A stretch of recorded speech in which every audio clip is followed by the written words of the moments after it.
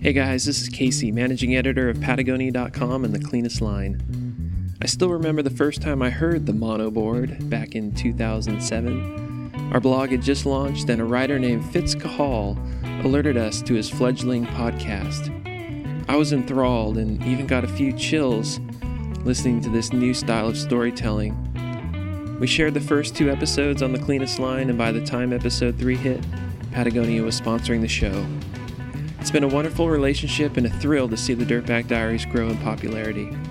So congratulations, Fitz, Becca, and Walker, on 5 years of the Dirtbag Diaries, from all of us at Patagonia. With additional support from Kuat Rax and New Belgium Brewing.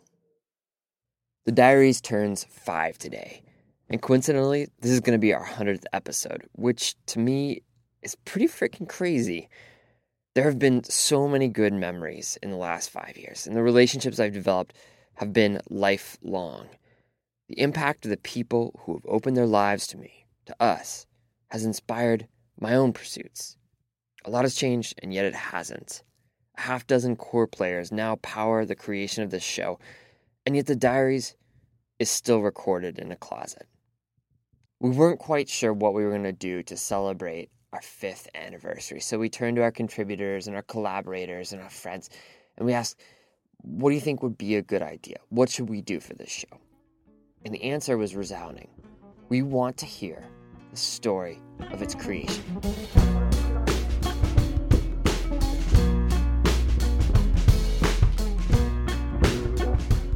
So today, it's time to switch roles. Our intern, Austin Siadak, is going to step in and take control. And I'm going to tell my story.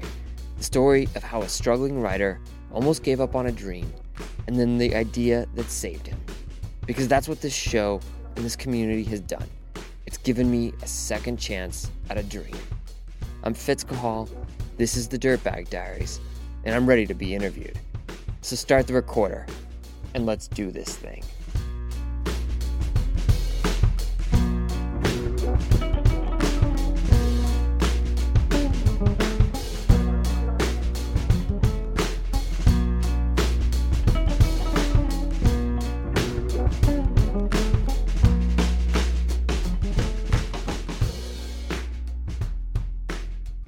I love the story of how it started, where it's just a guy who's kind of frustrated about, writing and not getting his best stories published. So he just goes and sits in his closet and reads them into a microphone, and you think about what that's become out of one guy in Seattle reading a story into a microphone and then putting it on the internet. And it's absolutely incredible. And I'm really grateful that I've had the opportunity to tell stories through it, because it wouldn't have been something I would have done on my own at all. I would not have been Fitz and gone, what I should do is take my laptop into this closet, read a story, put some music to it, and throw it out there and see if it sticks to anything. This is longtime Diaries contributor Brendan Leonard. That's the basic story, the one that Fitz shared with Brendan a while back, with me this summer, and with the people who stopped to ask him about the Diaries. By nature, we like our creation stories simple. An idea appears from the void, and it comes to be. A light bulb goes off. The apple hits Sir Isaac Newton on the head, and bingo, the theory of gravity is born. They become sound bites, cliches, elevator pitches. In reality, creation stories are messier, more complicated, and far more interesting than their abbreviated versions. They are a sum of parts. Years of tiny decisions lead to breakthroughs. If you start to examine them, it becomes clear that ideas don't come from nowhere. They are rooted in experience.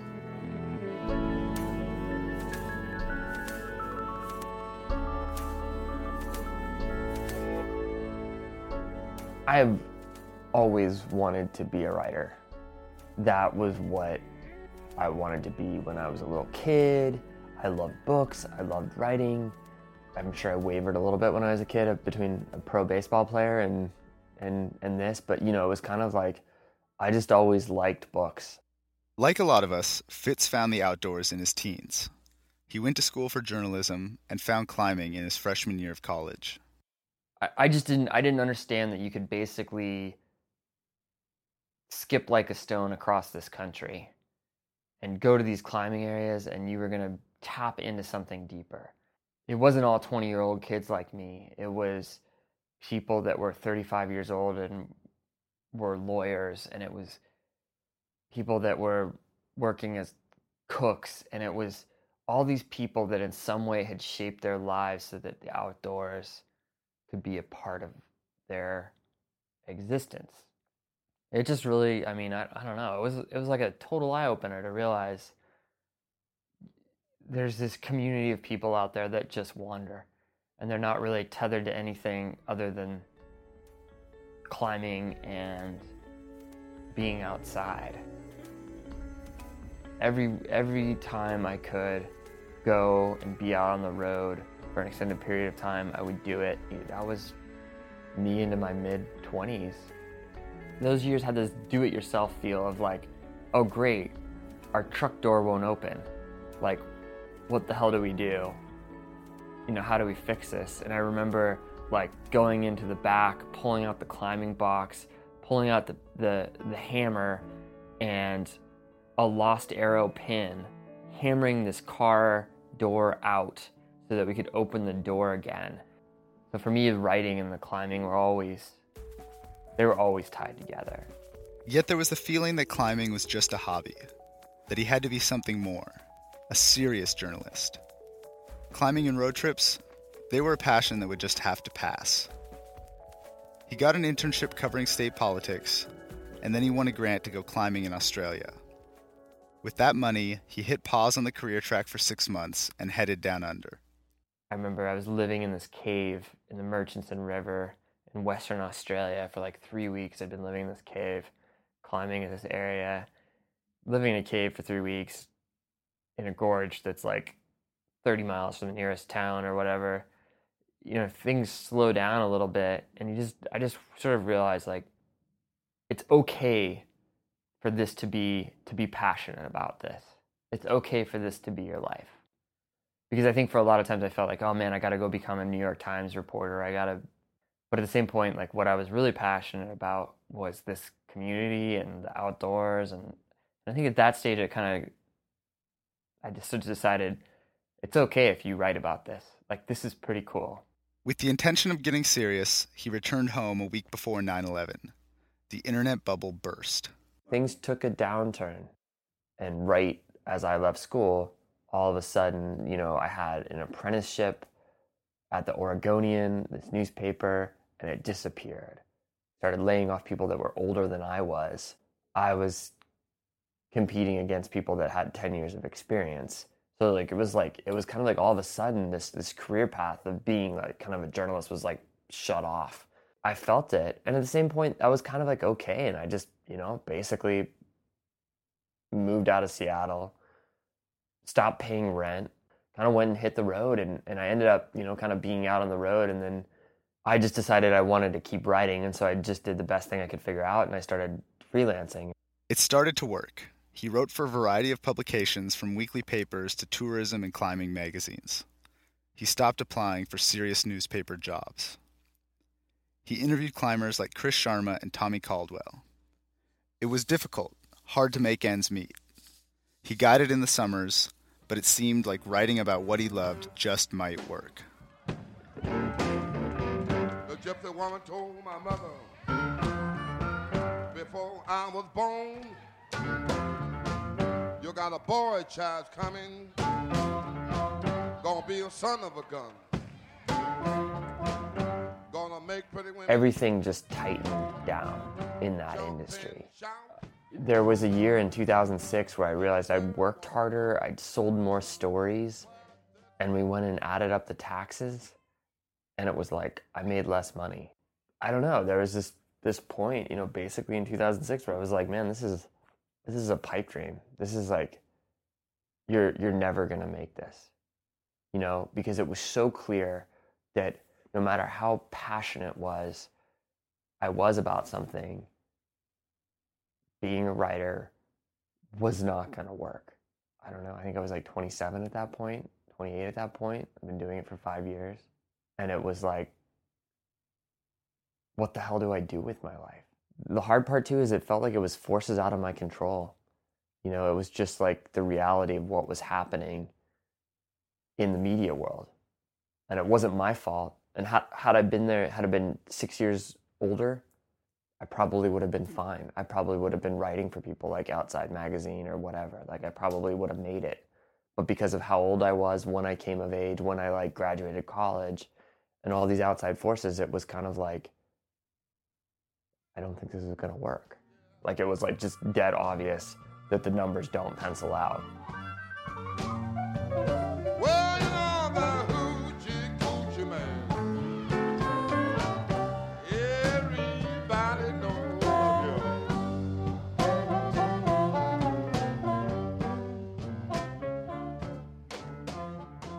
I got a black cat. Ever since I met Fitz, he's been a writer. And it was always something that he pursued passionately. Here's Becca. He was still writing, but it was becoming more and more frustrating for him that he wasn't able to take his ideas, the creativity, the way that he wanted.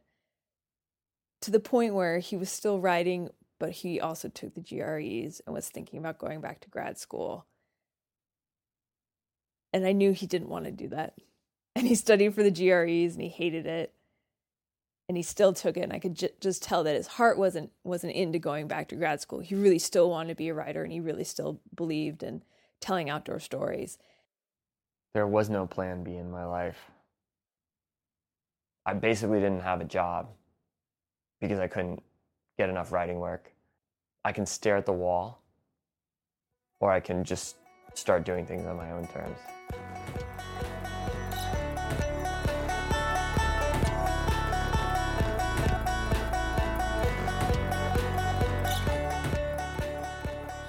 And at some point I just realized, like, man, I have a lot of cool stories from living on the road, from being out there, from knowing these people.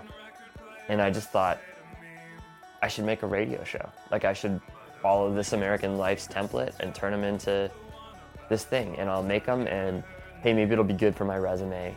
And at the very least, I'm not sitting here staring at the wall.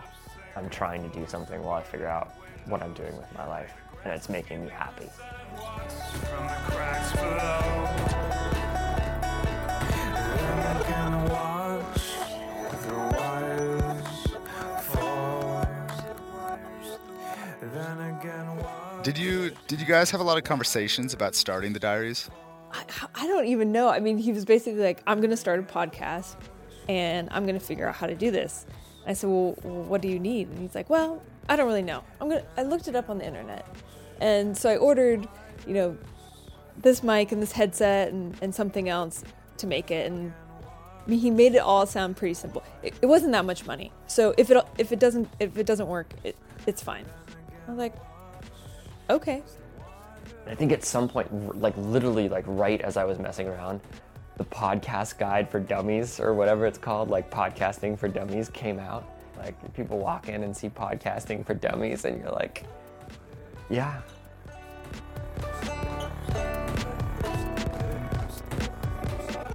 There was like one day I wrote the mono board, and then I remember taking it and like figuring out how to record it, and like, pulling out my old stuff from like when I was young and into music and stuff like that. And, I had like a little microphone and like throwing stuff into the closet and like doing this, and the recording was totally crappy.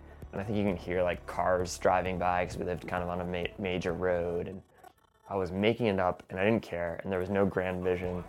It was just for me, and it was just for my friends.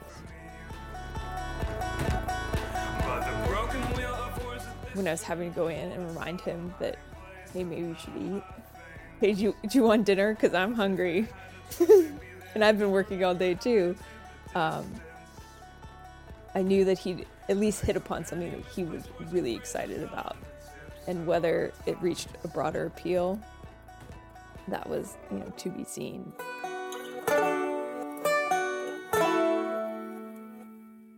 I will never forget that feeling of like clicking the button to publish that first episode, and then like going to see if it actually worked on iTunes, and seeing like the little ball or the bar download, the download bar kind of feed through, and then seeing it show up on my iTunes and just being like, that is freaking cool. Like that was just really neat. So I just sent an email to like 20 of my friends, you know, some of them really from the outdoor community, some of them just like my friends, being like, look, I made this, check it out. I sent this link out, and it goes out. You know, the next thing you do is, if you're make stuff online, is you go look at your stats, you know, like you get crazy. Like you'll go, if you start something online, you just start geeking out on stats, especially the first few times. You're just like, no way.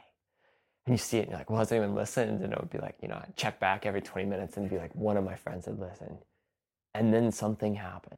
It was like, you know, I started getting emails back, obviously, but then you saw it on the stats, as it was like my friends were sharing it. And this was like pre-Facebook days. Like, it's not like Facebook existed at that stage, but most of us didn't have accounts. Like, unless you were in college, you just didn't have an account.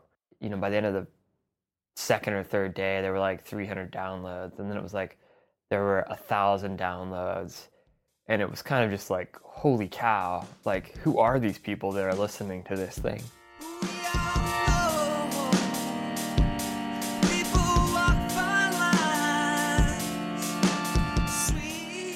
Like, I was like, whoa, I just did something. That all of a sudden, with like all those doors had been shut, I just cut my own door. It was like seeing sunlight.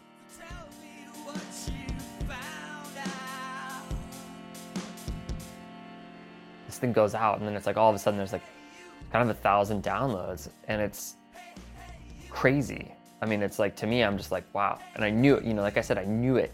And so I was like, what's next? Fitz called his good friend, photographer James Q. Martin.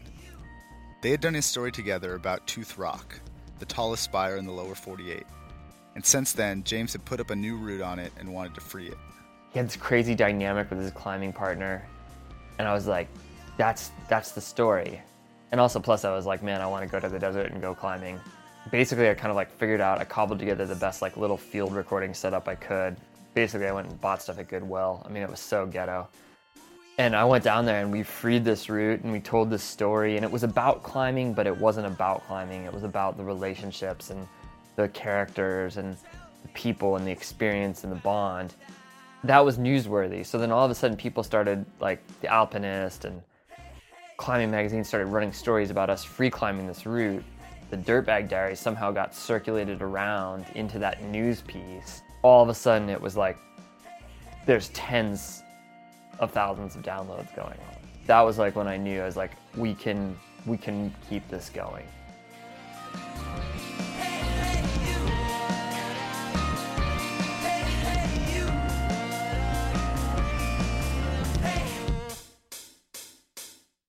And Casey, my friend at Patagonia, was pretty excited about it too. Fitz released the third episode of the Diaries, Great Big Garage in the Sky, about his Australia trip. The phone rang. It was Casey with an offer to sponsor the show. And it was like all of a sudden, I was getting paid again to do what I loved. And I just remember that night so well. Like I remember like drinking a beer in the living room and like just dancing around the room, because I was like, I'm going to be able to write. I'm going to be able to do what I want to do. When he first started it and Patagonia said that they would sponsor it, I was like, well, this is cool. You know, this will, you know, for a year, maybe this is something that he'll be able to do. He has enough stories to sustain it for a year, and it'll kind of be a fun project to do for a little while. The stories kept coming. 1,000 words. And in my head, I'm kicking myself like, God, why did I say so much money? That's insane. Should I say 500? Like, I don't know how to negotiate. I'm a kid sitting there who should be in his chemistry class. And then this light bulb went off in my head. I had this epiphany, this realization that like my entire life had just changed. They didn't mean $900 for the whole trip. They meant $900 per day. A brief moment in a beautiful place. Oh, and people just started laughing, man. Like, the shore was lined with people laughing at this point. And you guys didn't think to maybe stop and be like, this is a bad idea? No, it was a great idea. You know, at this point, it was like, we need bigger bamboo. Help wanted. And once we once we got up into the Matterhorn, it was truly as if no one had any idea what we were doing. we were pretty out of control. A lifeline home. The day that we lost that one soldier was, I think, both Ryan and I, probably the hardest thing we've gone through. I actually remember, again, going from a lot of happiness to the extreme sadness in the blink of an eye. That story was like the embodiment of what the Dirtbag Diaries could be.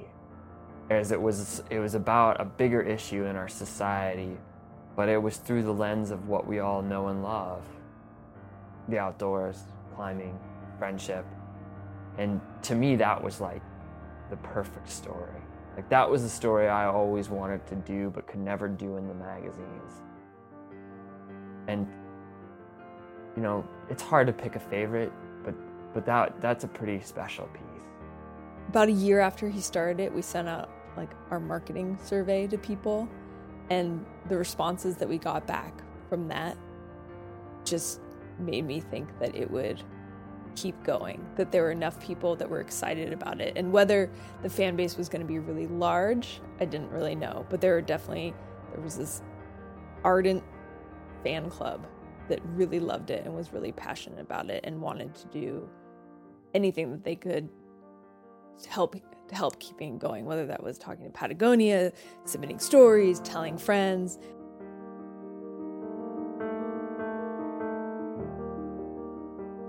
Yeah, and I mean, we started this basically right at the beginning of like one of the worst economic downturns in the economy, and people, the outdoor industry basically had to justify every way it spent its money all of a sudden.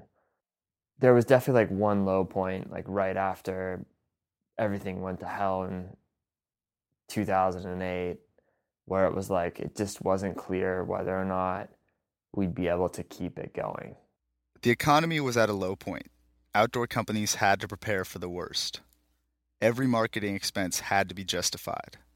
The Diaries was a bit outside the norm. You know, we had some conversations and we knew how much, Becca and I knew, and people at Patagonia, they knew how much this mattered to this community. The trick was showing that, proving that this show mattered. Enter the fans of the Dirtbag Diaries.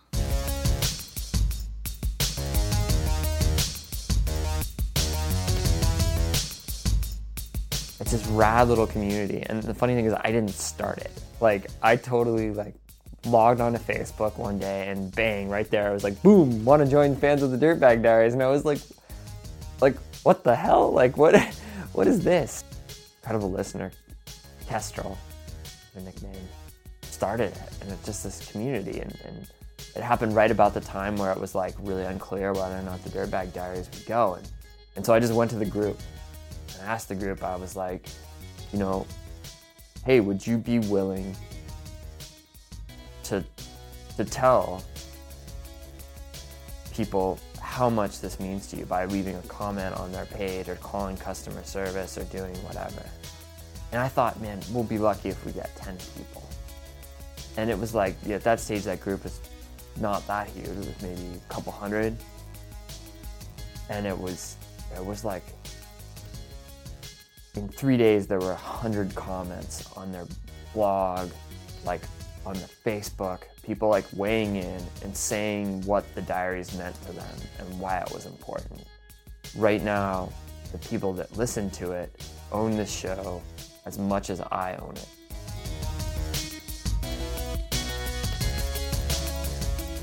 I think for me, that was the moment where it's switched. And I think up until that point, I had been kind of doing it for me, you know, I was telling these stories just because I wanted to get these stories out, and then I just was like in love with the process of putting together the diaries.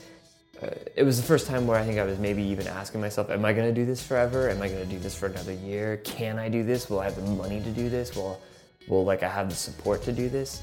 And then to find that group and see that, it was this sort of moment where all of a sudden, it wasn't just about doing it for myself. It was about doing it for the community.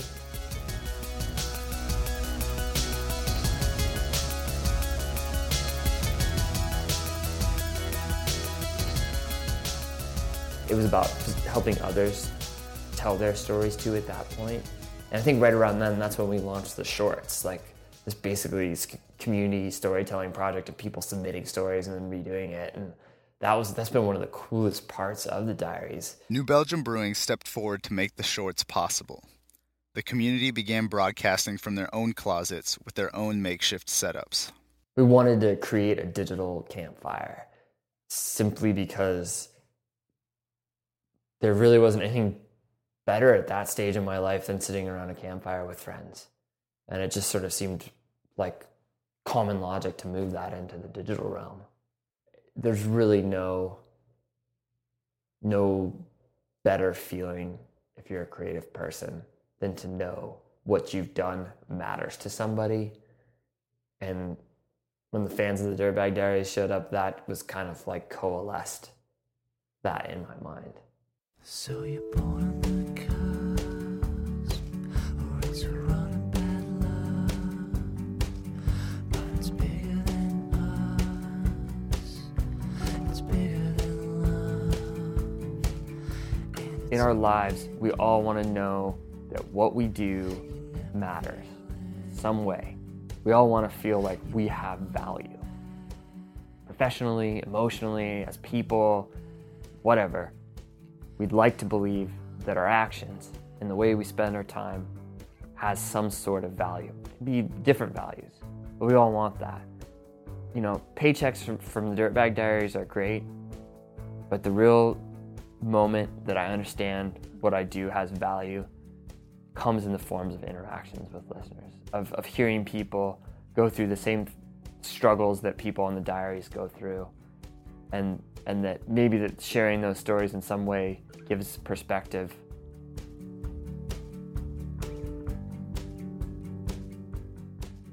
That in that moment when I began, I thought every opportunity had been taken away from me.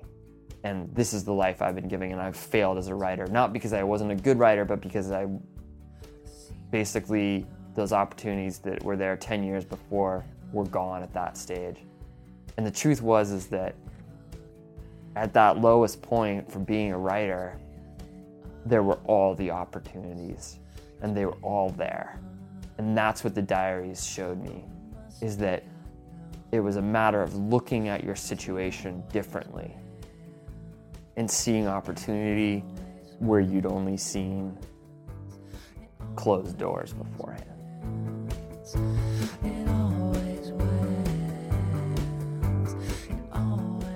If we can figure out a way to make this a digital campfire that does not go out, like,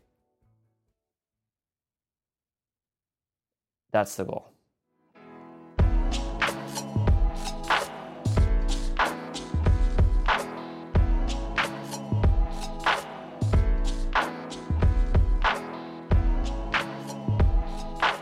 My name is Austin Siadak, and you've been listening to the Dirtbag Diaries.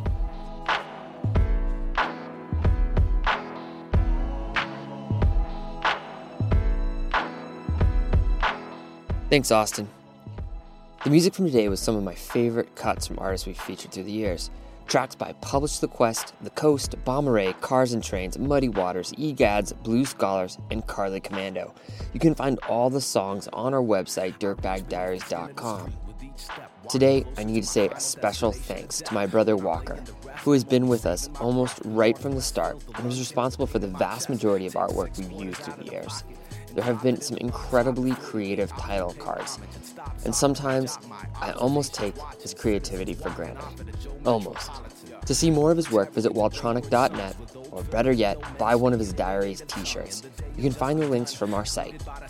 Support for the show comes from Patagonia. Their blog, The Cleanest Line, is also celebrating its 5th anniversary. It's the go-to spot for hilarious stories from Kelly Cordes and thoughtful updates on Patagonia's ongoing environmental initiatives like our common waters. Visit them online at patagonia.com. Kuat Racks also makes this show happen. They are the creators of a better bike rack.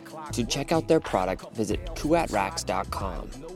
Additional support comes from New Belgium Brewing, who encourages you to follow your folly. just like I did.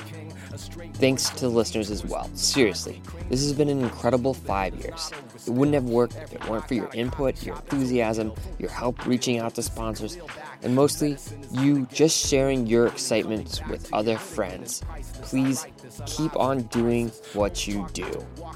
That was Austin Siadak. I'm Fitz Cahal, and you've been listening to the Dirtbag Diaries. I'm only saving my breath. The northwest fills the lungs, kills the pain in my chest. Clutch the moment, a transfer in my hand, still listening. Looking out the window to the gold and the green. And the sun might be shining, but it's colder than it seems. Cause the weather's dialectical, there's no in between. In walks an old soul, a First Nation native cat, chiseled like a totem pole, no words. As he stands and looks over us, he gets off and says, have a good day, you four in his eye. Crack a smile one time for the acknowledgement. Northbound, now we start to pick up more college kids. They try to study on the ride to make up for the fact that they probably kicked it hard last night. And I ponder if it's time to save up and get a car.